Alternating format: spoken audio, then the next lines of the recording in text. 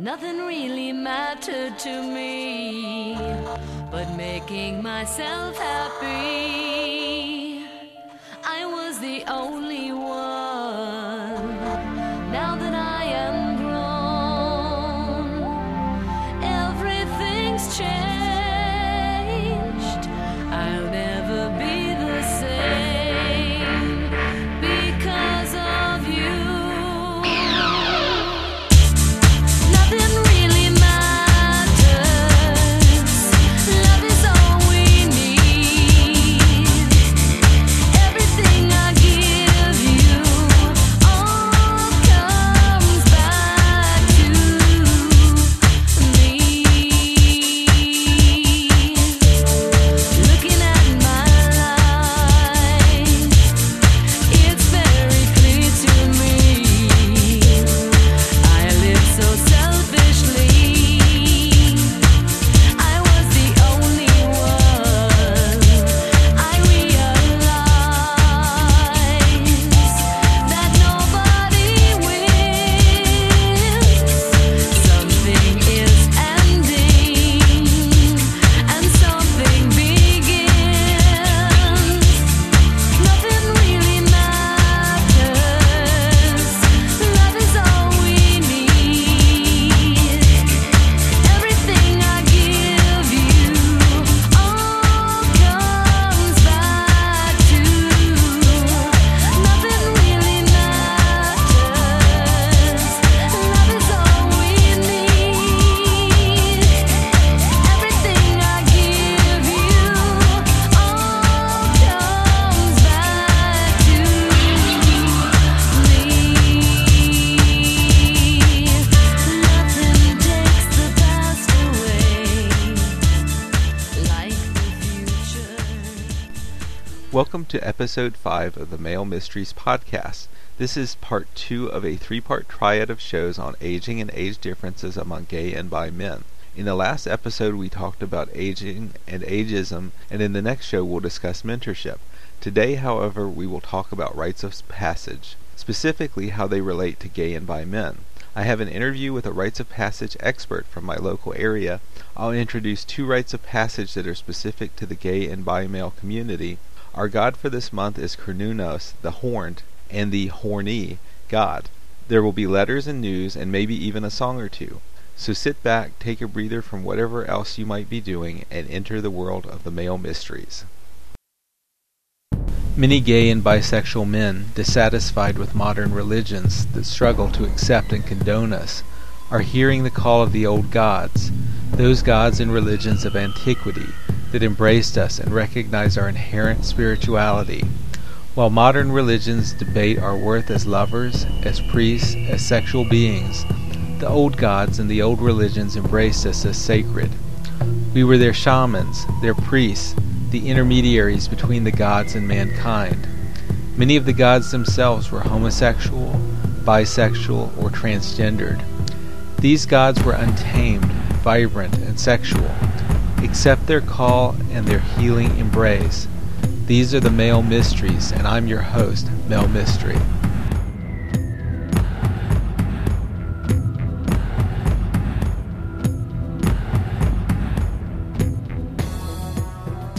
Gay gods.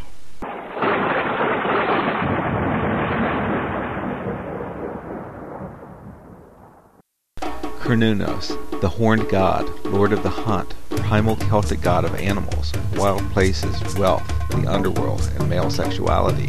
He was worshipped in Gaul and in Scotland, Ireland, and Britain as well. This god is depicted with the antlers of a stag. He sometimes holds a torque and a ram-headed snake, and sometimes a purse of coins or a cornucopia. The torque is a symbol of power and success, while the ram-headed snake was an obvious phallic symbol.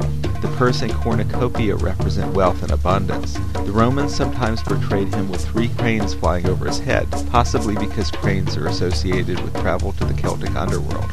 One of the most famous images of him is the Gundestrup cauldron discovered in Denmark. He is usually shown seated or cross-legged, which some have interpreted as meditative or shamanic.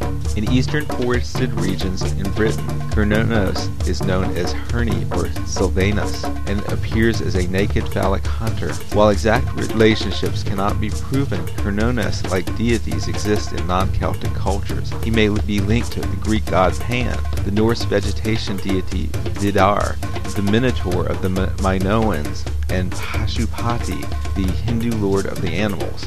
Like Cernunnos, all of these horned male gods are associated with nature, animals, and the primordial wild. The significance of a horned god may go back as far as the Old Stone Age. A cave painting known as the Sorcerer depicts a man with horns. Whether this is an early depiction of the horned god is unclear, but it does go to show that the magical, ceremonial, and religious significance of a horned man reaches back to the Paleolithic era. Cernunnos was such a popular god that the Catholic Church demonized him and chose him as their image for Satan.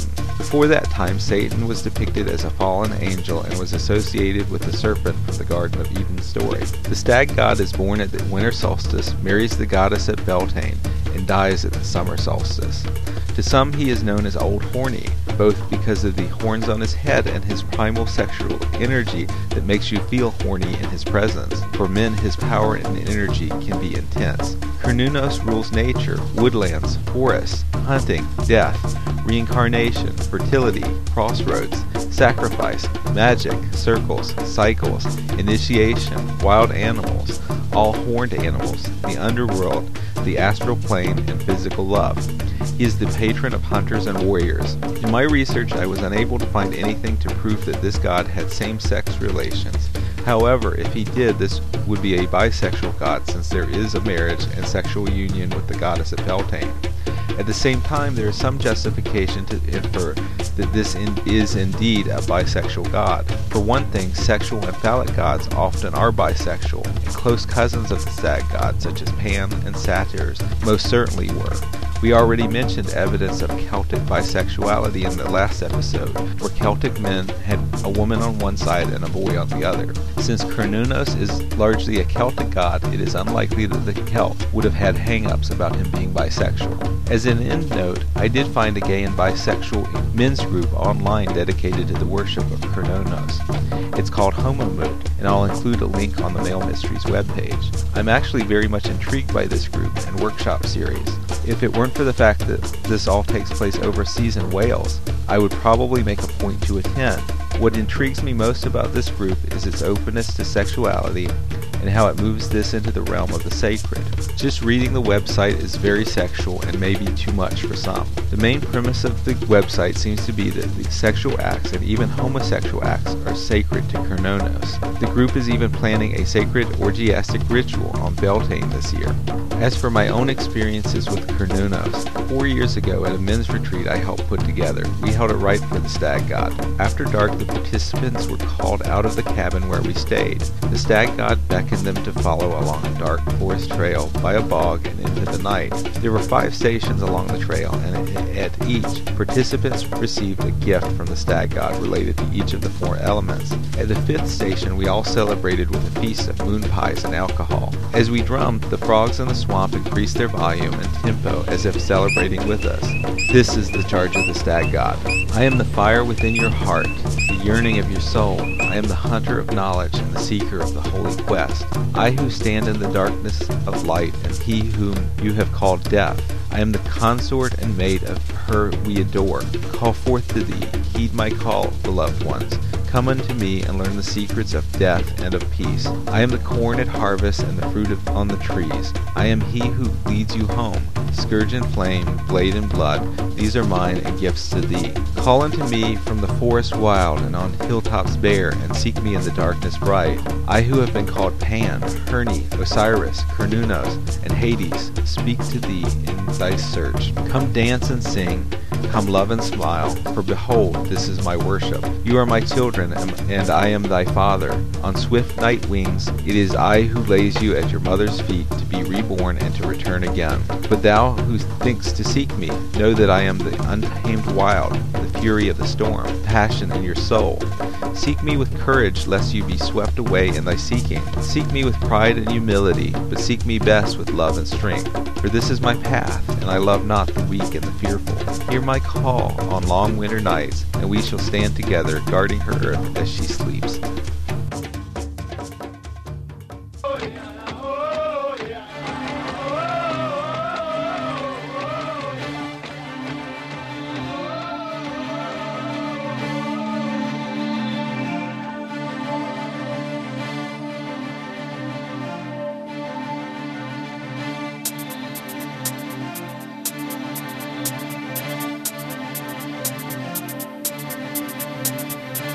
I am the Father. I am the sky. I am the Corn King, the Holly King, the Oak King, and the Wind. The wind is my side.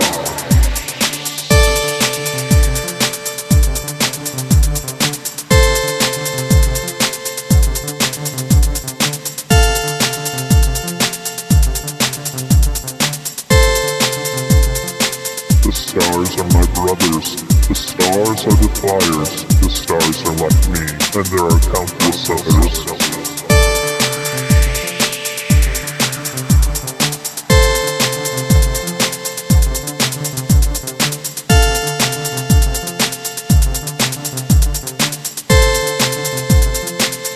The moon is my consort. She is my pale, exquisite lover. She is my glowing obsession, my only. There is no other.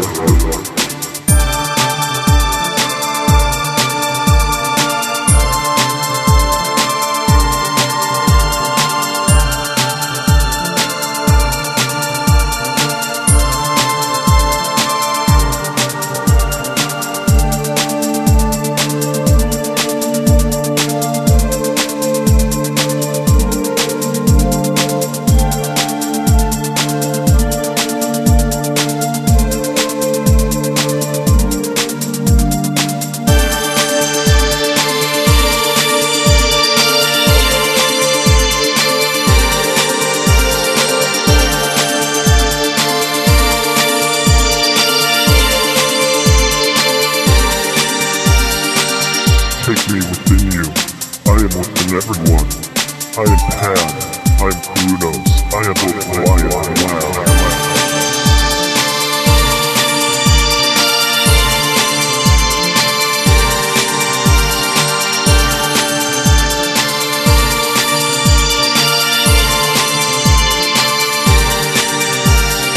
The forest is our children. The oceans our sex. The earth we made from our love, as we did the mother. And they are my race.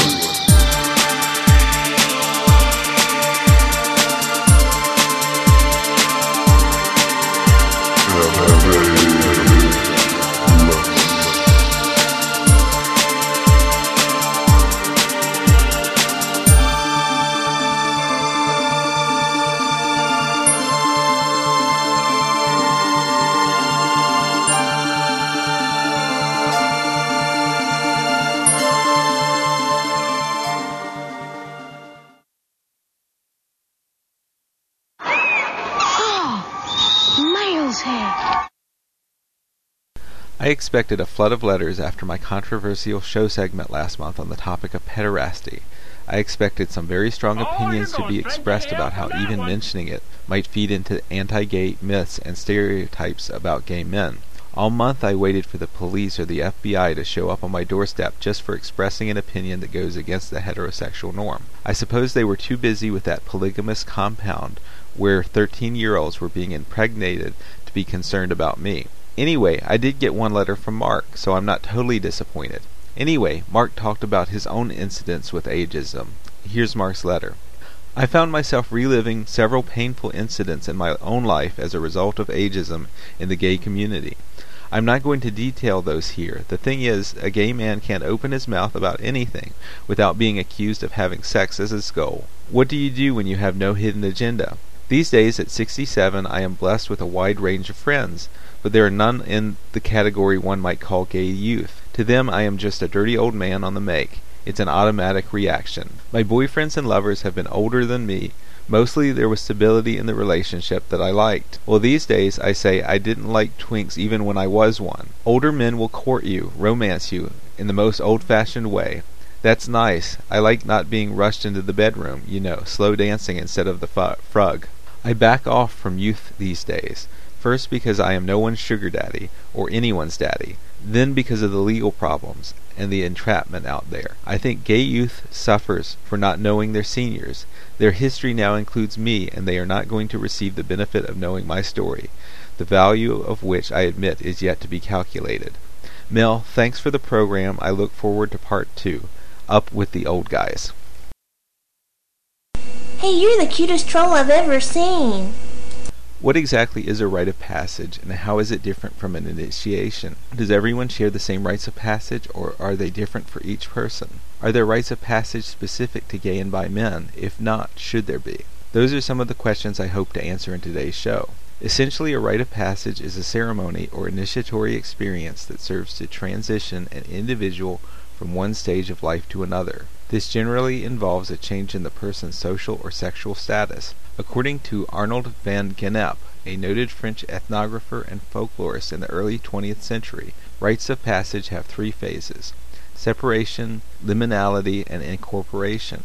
In the first phase, the individual withdraws or moves away from his usual setting, community, or status of origin. This may be done by gathering together to ceremonially send this person on his way, possibly even by having the individual wear distinctive clothing. The middle, liminal stage is characterized by ambiguity, openness, and indeterminacy.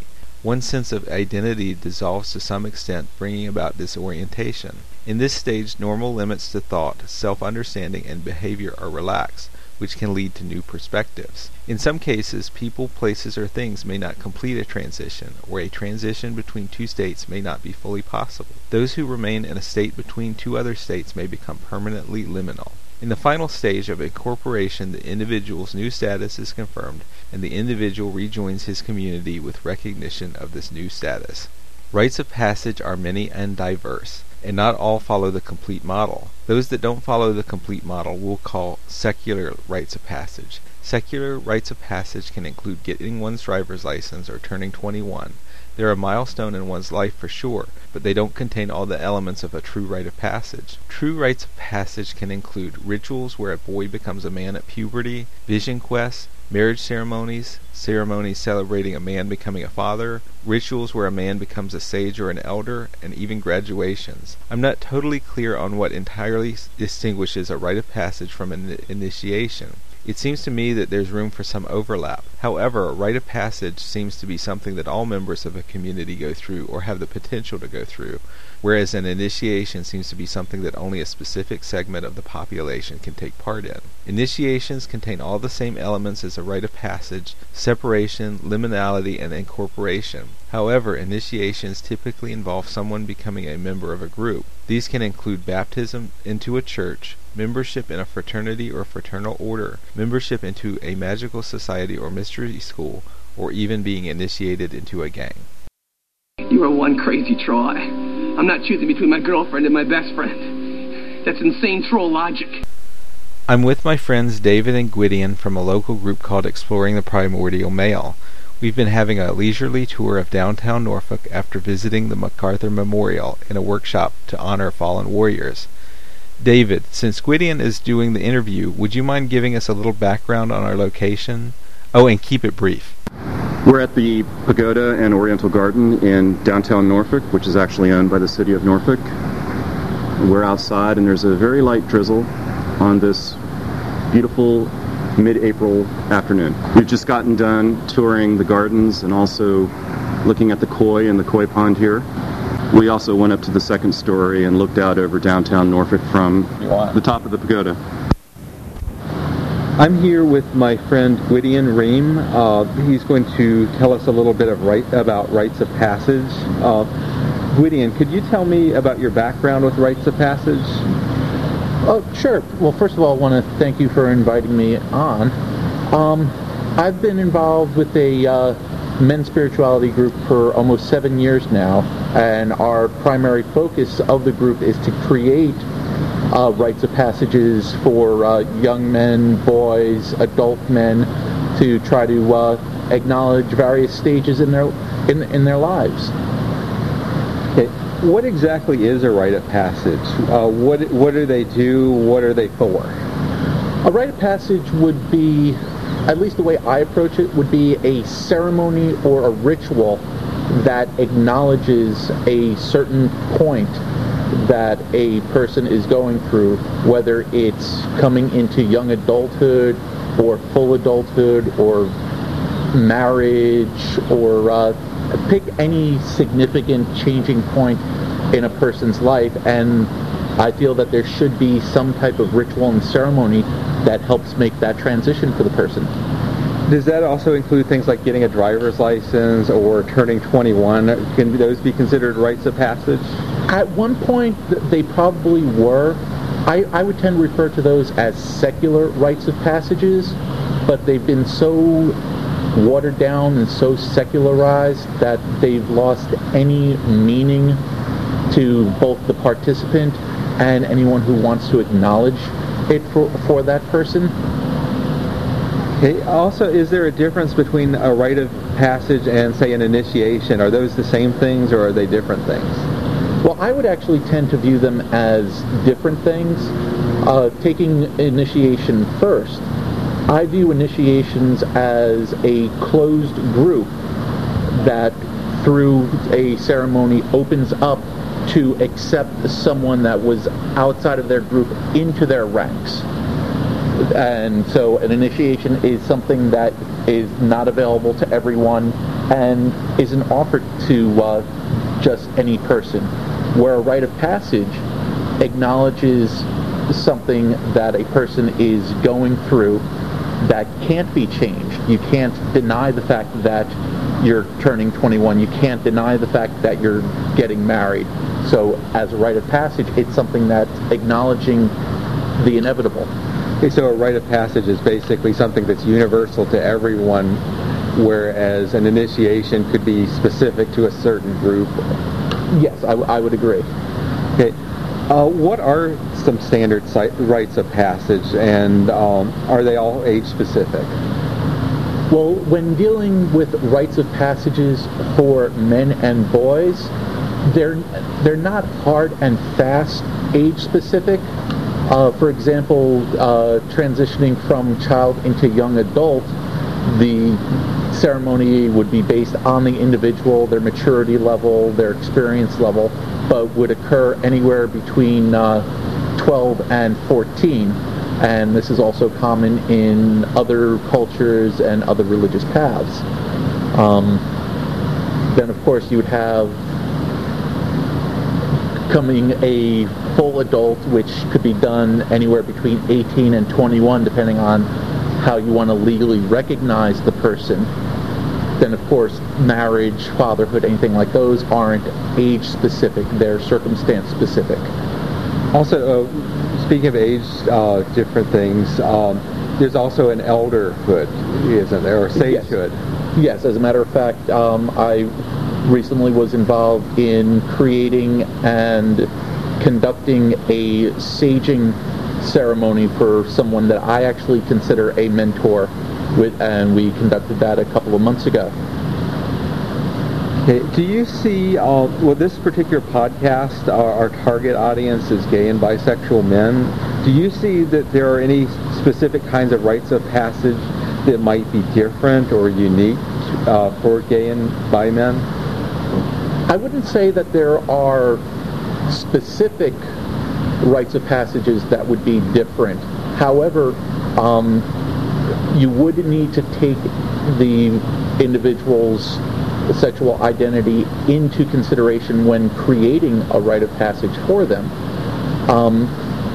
Using the idea of a young male, 12 to 14, I personally wouldn't really incorporate a concept of sexual identity at that age yet, but I would incorporate it into a full adulthood ceremony, transitioning between 18 and 21 into full adult, because at that point, whether he is unsure of himself or knows exactly where he is on an identity scale, he needs to understand, okay, this is the decision that you're making, this is what you realize is right for you, and the possible circumstances that follow it. Okay, I'm going to ask you two more questions. Specific, I've already mentioned to you two places where I thought that might be different or unique rites of passage for gay and bi men. One of those is coming out. Do you see that as a rite of passage, or in itself, or as needing? I see that there is a potential to be able to create that as a rite of passage. I also see that as potentially falling into more of the initiation category, the way I was describing it, because of the fact that the larger community is opening up to accept a new member. That's an interesting way of looking at it. I hadn't actually thought of it that way until you just mentioned that. The other thought that I had was, given the way aging seems to work in the gay community, whereas men, especially once they hit the age of 30, sometimes it's a little later, sometimes it's a little earlier. It just really depends, I guess, on the people, the people themselves and their specific groups. Do you see that as possibly needing a rite of passage, kind of from I guess, like kind of a young adulthood to a later adulthood kind of thing? I would be interested in seeing how the community at large would address that, because it would have to be something that is almost self-policing, in the sense of when you do reach a particular age, start acknowledging first in yourself and then in others, okay, I'm making this transition to being a different type of individual, and then when you have enough people of that mindset, then you could start creating either an initiation rite or a rite of passage for others to also bring them in. But to be able to create that whole cloth and just kind of present it to the community saying, here's what we're going to do, I don't see that happening right away. It's going to take a lot of people trying to do this for themselves, and also in very smaller, closer knit groups, before even the idea would even gain enough critical mass to be considered. And that's also just assuming that not everyone in the gay community is pagan. Right. Not everyone in the pagan community is gay. So, right. Okay, those were the basic questions I had for you today. Did you have anything that you wanted to add, or anything you wanted to explain more? Just going back to the idea of creating rites of passages that would be specific for gay and bisexual men. Again, it's more the idea of taking established circumstances and adapting them for the new participant. With the current mainstreaming of the gay lifestyle, the potential for more legalized gay marriage, gay adoption, those things, while seeming specific to the gay community, are actually just manifestations of a wider event in any man's life, becoming a husband, becoming a father. So yeah, you would have to tweak it and adapt it based on the individual, but it's really not a completely different rite of passage that's solely for gay and bisexual men. So most of these rites of passages, they're basically the same thing. For anybody, I think you would individualize the rite of passage, yes, to their specific interests, their specific path, that kind of thing. Right, because if you try to make cookie-cutter rituals, it's going to lose all meaning and eventually degrade to getting a driver's license or turning 21 and have no significance for anyone. Okay, did you have anything else that you wanted to say? Or? No, other than thank you for letting me share some of my thoughts and ideas. Okay, well, thank you very much for being on the podcast. Come out, wherever you are. It never really occurred to me that coming out would be considered a rite of passage for gay and bi men. I mean, my idea of a rite of passage is a ritual or ceremony that the community puts together for someone when they reach a certain age, or an initiation when someone joins a fraternity or mystical order. But my research into gay rites of passage seems to indicate that coming out is a rite of passage or an initiation. It didn't really click with me until I completed the segment earlier in the show on what exactly a rite of passage is. Let's look at the elements of rites of passages and initiations again. The three elements of rites of passage and of initiations are: 1. Separation from one's normal setting, community, or status. 2. A period of liminality, a sense of ambiguity, indeterminacy, disorientation, where one's identity dissolves to some extent, which can lead to new perspectives and self-understanding. And 3. Incorporation, where one rejoins the larger community or a specialized community and his new status is acknowledged. Certainly coming out has all of these elements, though there are some minor differences too. For one thing, I think that the first two elements are reversed, or at least intertwined, and of course the entire process is motivated internally rather than orchestrated by the larger community or an outside group. When a gay or bi man starts to discover his homosexual feelings, there is a separation from his previous status in life. Since society, families, and everyone else automatically presume heterosexuality to be the norm and indoctrinate us as such, most gay and bi men grew up believing that we were straight. We believed, like everyone else, that we'd grow up, get married, and have 2.2 kids. Until we go through the coming out process, our social and sexual status to others and even to ourselves is heterosexual. At some point in our lives, usually around puberty, but sometimes later, we started realizing we were sexually attracted to other men. Since up until this time, really our entire lifetime up until this point, we believed ourselves to be straight, we go through a period of liminality. We wonder what our sexual orientation really is. We might think that maybe we're really straight and this is just a stage we'll grow out of. We struggle with our very identity. Who are we? If we accept ourselves and our identity as gay or bi, what does it mean and how will others react? This struggle can be even harder if we grew up within a homophobic religion, with homophobic parents or homophobic peers. I mentioned that I think the first two stages are reversed or intertwined. The reason I say this is because I don't think that we start to separate from our old identity as presumed heterosexual until we start questioning it and discover our real identities as gay or bi. No one separates us from the crowd and tells us we're different. We discover it ourselves. Incorporation can also be different from standard rites of passage, and maybe even a bit tricky.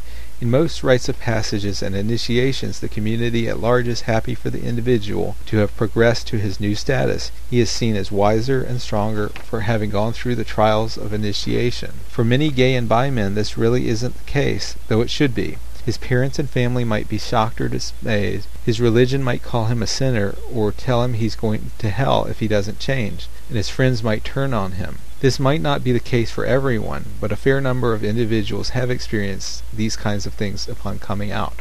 Upon coming out, an individual may also be incorporated into the larger gay community, as long as he's not over 30 or overweight, and provided he wears fashionable and trendy clothing, is social and witty, and conforms to the standards of whatever peer group he wishes to join, rather than standing out as an individual. Okay, I'm being a bit cynical here, and those are rants for another show, but the main point is that after everything else, the gay or bi man accepts his new identity as gay, regardless of what anyone else thinks or says. If he can do that, then he's truly been initiated. I'll deal with those murderous trolls. I've already mentioned coming out as a rite of passage specific to gay and bi men, and I'd like to propose one more. A lot has been said about how gay men live in a state of eternal adolescence, never quite reaching a state of maturity, and I've already mentioned how around the age of 30, gay men turn from vibrant youth into old trolls practically overnight. I really think that gay men and bi men who identify more with gay culture than with straight culture should have a rite of passage when they turn 30 to help transition them from the state of youth and adolescence to the state of adulthood and oldness. Since there isn't an existing term for such a rite of passage, I'm going to coin one. I hope it sticks. I'd like to call this rite of passage a trolling, much like a saging but much more fun. Later I'll talk about how a trolling rite of passage might be enacted, but I'm going to give some research background and my own experiences first. Before I do any of that, though, I'm going to pretext everything with an article I found online called Happy Troll Day to Me, written by a guy named Larry Bob. Happy Troll Day to me. I turned 30 yesterday. That means by gay male standards I am now officially a troll. Sure, many people attain trolldom at a younger age by virtue of being ugly, but in the event that I was not already considered a troll, and for all I know I already was, I definitely have now become one now that I have ended my 3rd decade. That means that now I will have to spend twice as much time at the tanning salon, twice as many hours at the gym, spend twice as much money on facial creams and manicures, and still face twice the rejections I did before. Thankfully, 2 times 0 is still 0. Yes, it's a truly liberating feeling to finally be a troll. No more do I have to ignore vain little gym bots, since they are already guaranteed to ignore me. Life begins at 30. Now I can happily be a bitter old queen. I expect any week now people will start calling me auntie. No longer will I have to disguise my crow's feet. I will proudly stand in harsh lighting, every wrinkle and baggy eyelid fully unfurled. I revel in my trollness. Did you ever notice how gay demographic surveys list ages as 16 to 20, 21 to 25, 26 to 29, and 30 and over? Yes, once you've reached 30, you might as well be a senior citizen as far as the gay world is concerned. I've already started listening to show tunes, going to Betty Davis film festivals, and henna-ing my hair so as to fit in with my newfound demographic peers. I still have a few years to lose my teeth, so I can't give a decent gum job yet, unfortunately. I guess it's not too late to start lying about my age. Maybe I should try 28 on again for size. I can hardly remember what 28 was like that first time around, so I may as well give it another go. Gay male years are measured on some sort of logarithmic scale. The people who are under 20 live a fuller and more fulfilling life, then it's a long, slow, but invisible life for those older queens. Or maybe it's more of a hyperbola. Considering that gay men are not only late bloomers, often not emerging from the closet until their early 20s, only to fade with an early frost as 30 rapidly approaches. Everyone always writes their personal ads looking for people younger than them, 16 up to their age, or even 16 to 25. Everyone except those looking for a daddy type, and I'm hardly the daddy type. Fortunately, I'm already hitched, so I don't need to worry. If you're not yet a troll, don't worry, you soon will be. Best wishes from the other side of the hill, Larry Bob. In the book The Gay Warrior, the authors argue that gay men often live out the archetype of the pure, seldom attaining the status of adulthood or warriorhood. Some of the signs of the expression of the pure archetype in a person's life can include immaturity, narcissism, and a desire to escape into fantasy or idealism in preference to remaining with the reality of a situation. Another article called Gay Adults, Where Are You? In the White Crane Journal argues that there is no concept of gay adults in the gay community, only older gays and younger gays. But in order for a community to thrive, it must contain the 4 archetypal stages of life: youth, adults, elders, and ancestors. Each stage builds on the one preceding it, and the persons in each stage learn from the stage after their own. The ancestors look out for the welfare and protection of the community and keep the vast storehouse of knowledge that shamans, dreamworkers, and vision seekers can access and learn from. The elders are responsible for the spiritual well-being of the community. They transmit spiritual information, knowledge, and wisdom from one generation to the next, often by conveying their stories and the history of the tribe. Adults are responsible for the material well-being of the community. They do the work, provide the food, raise the young, protect the community, perform the ceremonies, including initiations and rites of passage, and pass on to the youth practical knowledge. Adults care about themselves and also something larger than themselves, the state of the community. They have a sense of civic responsibility. Youth symbolize the future. A healthy community will treat its young people seriously and provide them guidance as they grow into adult roles in the community. The positive aspects of youth are having fun, being creative, making mistakes and learning from them, learning about life, sex, and love, and thinking about possibilities for the future. The negative aspects of youth that are often condemned in gay culture are self-absorption, narcissism, and immaturity. There are several arguments about why there are so few people living the adult archetype in the gay community. One is that gay men have a delayed adolescence. Since we are usually still figuring out our sexuality in adolescence when our straight peers are already dating, and since sometimes we don't even have the opportunity to date until we go off to college or move out from mom and dad, we often go through a delayed adolescence period in our 20s rather than our teens. The problem is many gay men are acting from an adolescent stage well into their 30s, 40s, and beyond. Another explanation for the missing adults is the generation lost to the AIDS epidemic. These would be people who would now be in the 30 to 50 age group. While it was a terrible loss, the Center for Disease Control estimates that only 8 to 12% of our community from this generation were lost, leaving 88 to 92% still around. A third argument is that gay men usually don't have children or have to support a family, so unlike heterosexual men, they don't have to grow up or assume adult responsibilities. These may be valid points to some extent, but perhaps the reason so many gay men remain in the adolescent pure stage is because they haven't truly been initiated into adulthood. Perhaps they need a rite of passage to help them transition into adulthood.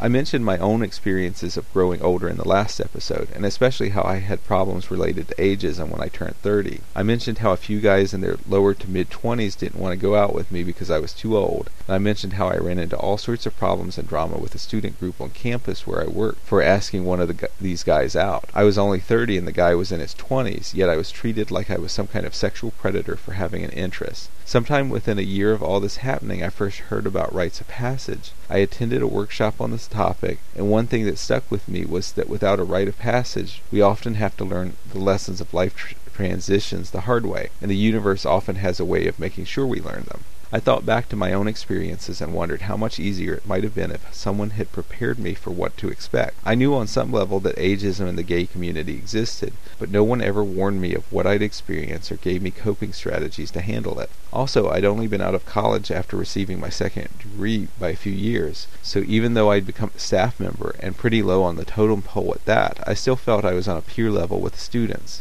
No one warned me that somehow I was becoming an authority figure. I certainly learned the hard way about what it is to be an over 30 gay man, and I still bear a scar from it to this day. So what should a trolling ceremony be like? I'm not going to go into too much detail because I think it should be personalized for each person, and I don't want to interfere with the creativity of those who wish to perform one. Really though, since the whole concept of being old at 30 when most men are entering the prime of their life is pretty ridiculous and exaggerated, I think the ceremony should be too. There should certainly be some serious elements to it too, but I see black balloons, over-the-hill streamers, troll dolls, you know those things with the wild fluorescent hair that Mimi from the Drew Carey Show collected. Yes, those. The 30-year-old should be constantly reminded of how old he is, that he's now a troll, and how close to the grave he really is. Perhaps he should be made to lurk under a bridge for a while. Oh, and someone should sit down with him and warn him about how all the young and beautiful people are going to treat him now. Maybe even show him where the geriatric gay bar is. After all this, he should be embraced in his new role as a troll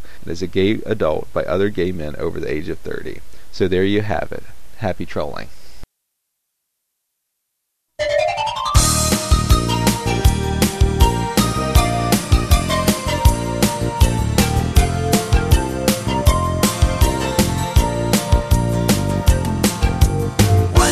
Troll your friend, 'cause trolls are very nice.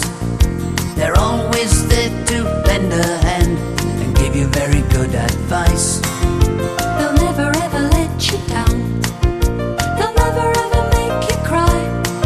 If you make a troll your friend, you got a friend for life. So make a troll your friend, and he'll be there for you each day. You only have to ask him once, and he'll come round to play. Although it's sad to say, you know, some friendships have to end, but not so with the trolls, because they'll be your friends right to the end. Why not make a troll your friend? 'Cause trolls are very funny. They'll chase away the dark clouds and make each day so sunny. They'll make you laugh the whole day long. There'll be no time for tears. They'll put a smile upon your face and chase away your fears.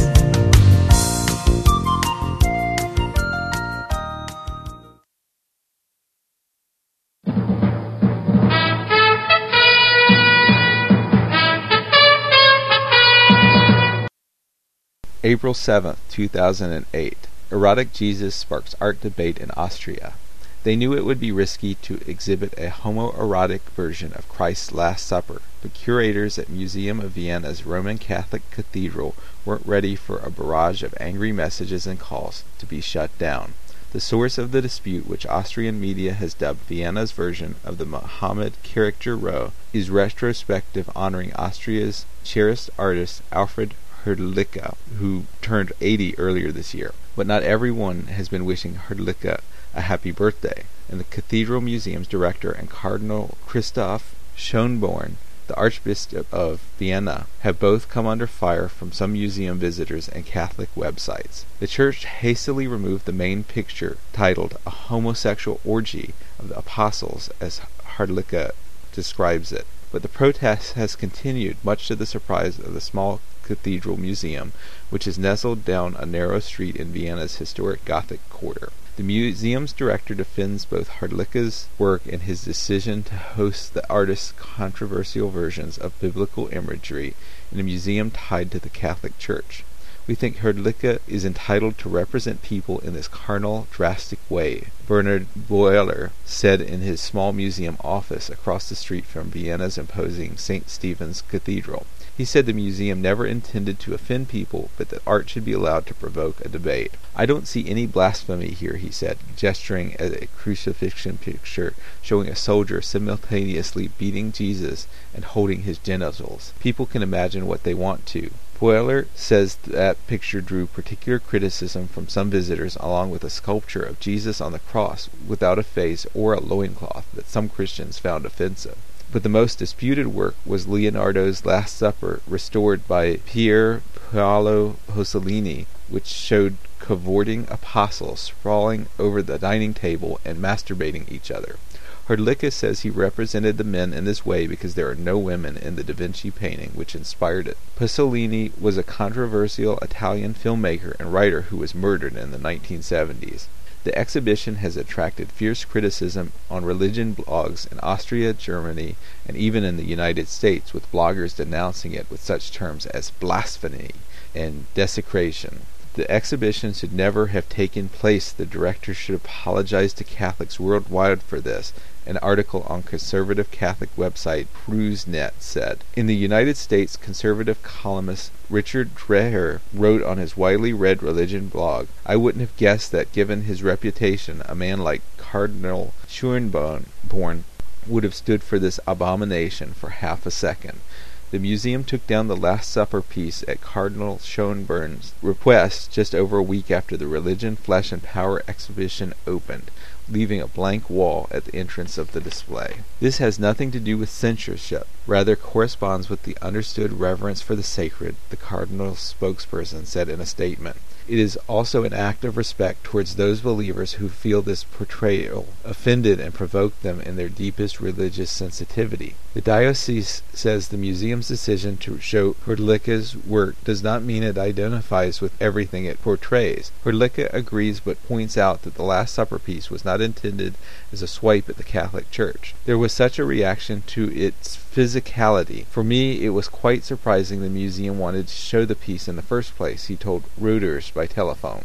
If the Cathedral Museum is having problems now, it's not really my affair. It's for the Cathedral Museum to deal with. He said overall he was pleased with the display and praised the director for being strong. A communist and atheist, Hrdlicka has said the Bible is the most thrilling book he has ever read and that religious imagery forms a central core to his work. Boiler says the angry emails he has received remind him of how some reacted to Mel Gibson's 2004 film, The Passion of the Christ. In his opinion, critics of the film's violence and physicality also missed the point. The crucifixion was brutal, and it would be a lie to say everything in our world is nice, he said, pointing out that Hrdlicka is an anti-war activist who has seen the effects of Nazism and violence firsthand. We in Europe have been affected by this, and it influences how we see Hrdlicka's work. Boiler, like Hrdlicka, says the art debate can be compared to the Danish cartoon row, where an image of the Prophet Muhammad with a bomb in his turban enraged some in the Muslim world who saw it as blasphemous. The angry reaction to Hrdlicka's work has only been verbal, and the museum says some Christians have been balanced and support the exhibition, despite disagreeing with the artist's approach. Curator Martina Jutt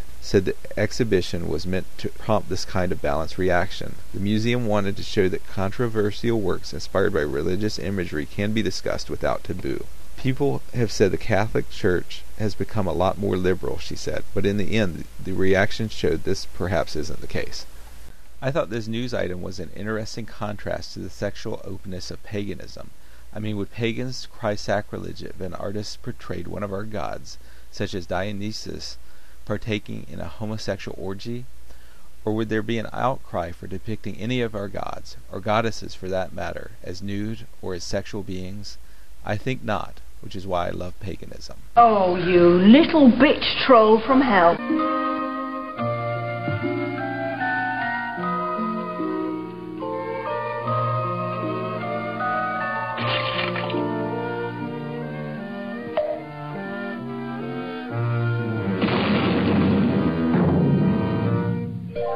Very fact.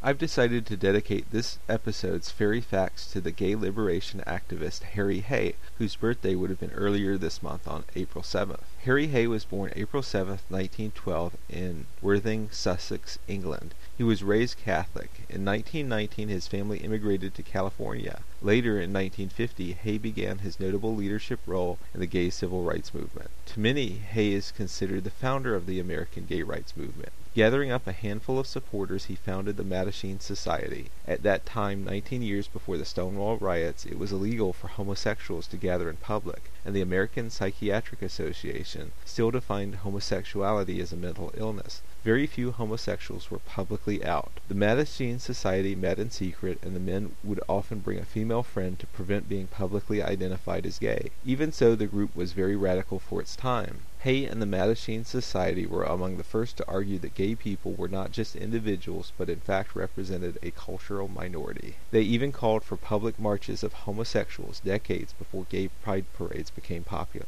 Hay's concept of gays as a cultural minority came directly from his Marxist studies, and the rhetoric that he and his colleague Charles Rowland employed often reflected the militant communist tradition. Despite his homosexuality, Hay married fellow Communist Party member Anita Platke in 1938 because the Communist Party rejected gays. They did not allow gays to be members, claiming that homosexuality was a deviation. Perhaps more important was the fear that a member's usually secret homosexuality would leave them open to blackmail, and made them a security risk in an era of red baiting. Concerned about party difficulties, and as he put more energy into the Mattachine Society, Hay himself approached the Communist Party's leaders and recommended his own expulsion. However, after much soul-searching, the party, clearly reeling at the loss of a respected member and theoretician of 18 years' standing, refused to expel Hay, instead dropping him as a security risk and announcing him to be a lifelong friend of the people. As the Mattachine Society grew with chapters around the country, the organization saw the communist ties of its founders, including Hay, as a threat during the McCarthy witch hunt era,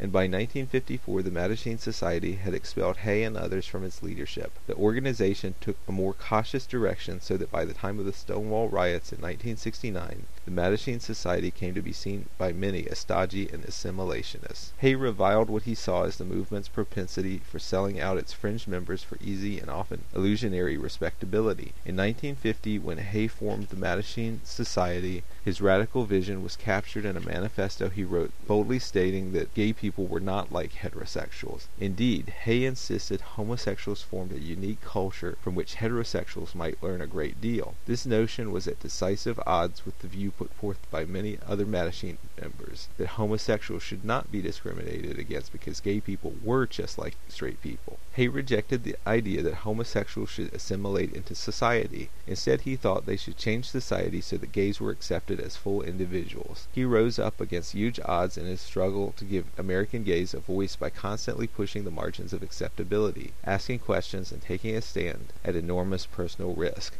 According to Hay, we pulled the ugly green frog skin of heterosexual conformity over us, and that's how we got through school with a full set of teeth. We know how to live through their eyes. We can always play their games, but are we denying ourselves by doing this? If you're going to carry the skin of conformity over you, you are going to suppress the beautiful prince or princess within you. By the late 1970s, the gay movement, which had devolved from a liberation movement into a quest for gay rights, treated Hay as a benign crackpot. He was frequently praised as an important historical figure, but no one was really interested in what he had to say, especially since the Christian right had already begun to launch vicious anti-gay attacks with Anita Bryant's Save Our Children campaign of 1979 and the California Briggs Initiative, which would have banned openly gay school teachers a year later. Hay became an outspoken critic of gay assimilationism and went on to help found both Jesse Jackson's Rainbow Coalition and the gay men's group the Radical Fairies, as well as being active in the Native American movements. In 1979, Hay founded the Radical Fairies. The spiritual core of the Radical Fairies was the same as the one Hay had envisioned for his original Mattachine Society, the conviction that gay men were spiritually different from other people. They were more in touch with nature, bodily pleasure, and the true essence of human nature, which embraced both male and female. Hay's spiritual radicalism had its roots in 17th century British dissenting religious groups such as the Diggers, Ranters, Quakers, and Levellers, who sought to refashion the world after their egalitarian, socialist, non-hierarchical, utopian views. Unlike his dissenting predecessors, however, it wasn't millennial Christianity that drove Hay, but a belief that all sexuality was sacred, and a belief that queer sexuality had an essential outsider quality that made the outcast homosexual the perfect prophet for a heterosexual world lost in strict gender roles, enforced reproductive sexuality, and numbingly straitjacketed social personae.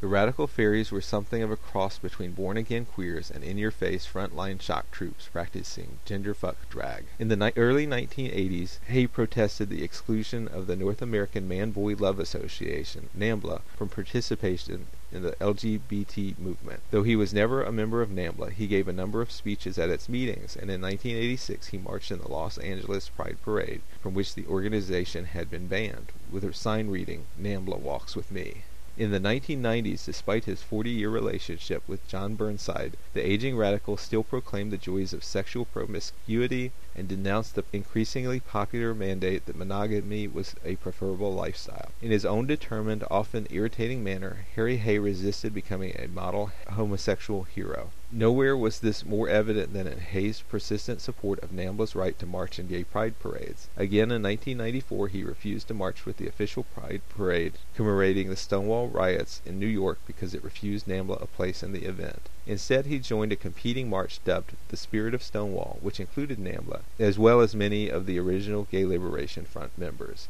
Even many of Hay's more dedicated supporters could not side with him on this, but from Hay's point of view, silencing any part of the movement because it was disliked or hated by mainstream culture was both a moral failing and a seriously mistaken political strategy. In Harry's eyes, such a stance failed to grapple seriously with the reality that there would always be some aspect of the gay movement to which mainstream culture would object. By pretending the movement could be made presentable by eliminating a specific objectionable group, drag queens and leather people were the objects of similar purges in the 1970s and 1980s. Gay leaders not only pandered to the idea of respectability but betrayed their own community. In October of 2002, Hay died of lung cancer in San Francisco at the age of 90, survived by his life partner of 39 years, John Burnside. Oh no! Snack control! I purchased the book Gay Warrior because it promised to be a guidebook for gay men of all ages teaching the principles of initiation. The book was written by two psychologists, Jim Fickey and Gary Grimm. The authors claimed that a majority of gay men live the pure or immature male archetype and that we should be striving to live the warrior archetype. While the book has a lot of valuable information, and I agree with a lot of it, after reading it, I'm not entirely sure the authors effectively provide a framework for transitioning from one stage to the next, which after all is what initiations and rites of passage are all about. A lot of the book talks about how gay men are betrayed in life. We're betrayed by our parents, our churches, and our peers. According to the authors, we're also betrayed by the existence of HIV, though personally I'm not sure how a disease can betray someone. I expected the chapter titled Betrayal Through War to talk about Don't Ask, Don't Tell and military homophobia, but instead it talks about how men who were in wars like Vietnam came home with emotional trauma, an experience common to any who fought in the war, and not specifically gay men. The other really annoying thing about the book is how the authors put a plug about the need for gay men to go through therapy in what seemed like every chapter. While a night out at my local gay bar might confirm this, the authors make blanket statements about how gay men are betrayed, such as implying that all gay men are treated differently by their fathers than straight sons would be, because on some level the father senses they are gay, and how fathers effectively abandon them. Some of the blanket statements didn't fit with my own experiences. or perhaps I'm just in denial. I could certainly see them as issues for some gay men. They also make blanket statements about the need of gay men to, in effect, divorce our parents because we place far too much weight on their opinions and advice. I could certainly see this if one's parents are overly homophobic or even abusive. And as a gay adult or as a gay warrior, one must make his own decisions. But even straight adult men and warriors go to their parents for help and advice sometimes. I think their main point was to realize that one's parents are fallible and not always right. I actually found myself appreciating my own parents more from reading the book. They've certainly treated me better than some parents have treated their gay sons. While I've learned in my life that they are indeed human and not always right, and while I've learned to ultimately keep my own counsel, I've also learned that they, along with my sister, are my best friends and my greatest allies in life. The book does examine the pure archetype and how it plays out in gay men. They go into a handful of sub-archetypes: the good boy who follows the rules obediently, the narcissist who is selfish and self-absorbed, the addict who can't get enough drugs, alcohol, sex, and some other substance or act, the irresponsible boy who is your basic low achiever, and the oppressor who turns his own low self-esteem toward oppressing or insulting others. According to the authors, these play out as survival tactics and defense mechanisms that gay men use in a homophobic and potentially unsafe world. Again, the authors do a good job of explaining what these sub-archetypes are and how they play out in gay men's lives, but they fail to explain how to transition beyond them. A much better book on these shadow archetypes and how to transition beyond them is King, Warrior, Magician, Lover by Robert Moore and Douglas Gillette. The second half of the book explains what a gay warrior is. He's transformed all these betrayals and negative archetypes into wisdom. He's out to the world, he's left home, he's healed his inner homophobe, he's in touch with his feelings, including his anger, he's assertive rather than passive, he's learned healthy interdependence with other gay men, he's become political, he's found a spiritual path that works for him. According to the authors, therapy is a valid spiritual path. All in all, he's found his own bliss. Yet other than the possibility of therapy, which according to the authors is a modern form of initiation, we're not entirely sure how he got there. I'd really hoped more would be said on either a pagan or a men's movement initiatory process. Despite my criticisms, there are some things I liked about the book. The authors do go deeply into issues affecting gay men's ability to live effectively, even if they do make blanket statements, and they do give a model for what an effective gay man, a gay warrior, would be like, even if they fail to give us a method of transition other than therapy and divorcing our parents. The authors talk about mentorship, and I might use some of this material in the next episode of the show. An important point they make in parts of the book is that gay men are most attracted to the group they least trust, other men. Those who were abandoned by their father first learn to mistrust other men at an early age, and then later in his youth he may have been abused or intimidated by other boys for being gay, and then even later he may have to deal with the cruelty and bitchiness of other gay men. Add to that the natural competitiveness among men in general. A gay man may spend more time with women and trust them more than he does other men because of such traumas. He may also lack positive role models of manhood. This deep mistrust might make it difficult for him to develop stable and trusting relationships with other men.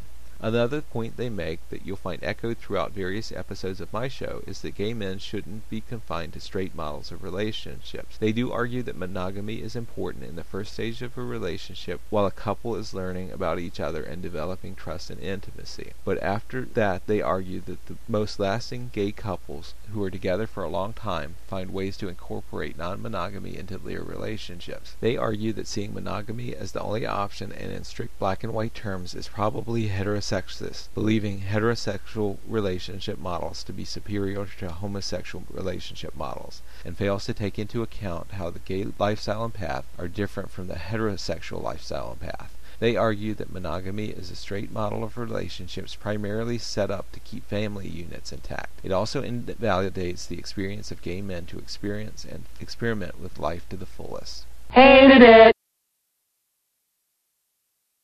Well, that's it for this episode. I think this has been the best and most information-packed episode yet. Before I end, I'd like to offer thanks to the many people who have helped or contributed to this episode. I'd like to thank Gwydion and David from the Exploring the Primordial Male group for taking part in the interview on Rites of Passage. I'd like to thank Mark for his letter and for tipping me off that this past month was Harry Hayes' birthday. I'd like to thank Robin Herney from the Gay Druid Brotherhood for his input on Gay Rites of Passage. Even though I couldn't use his druidic coming out ritual in the show, I will provide a link to it on the show's webpage. I'd like to thank Julian from Homomoot for reading over my Cernunnos segment and offering to provide audio and possibly video from one of his Cernunnos rites for a future show. I hope he'll follow through with this.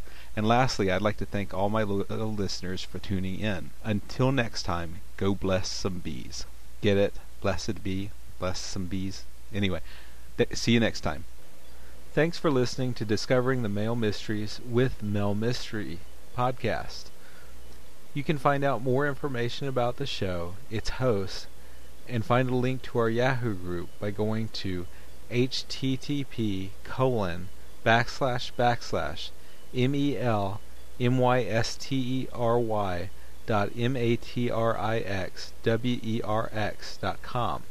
That's http://melmystery.matrixworks.com.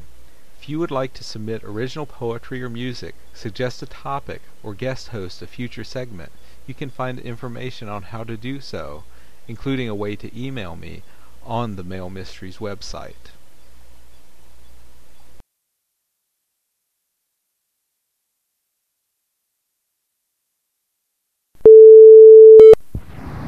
Testing. I just want to see if it works.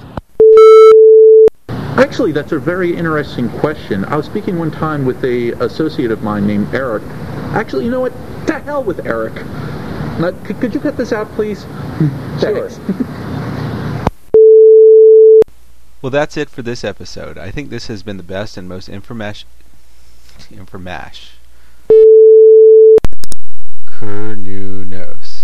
Cernunnos. Pashu Pate. That's all, folks.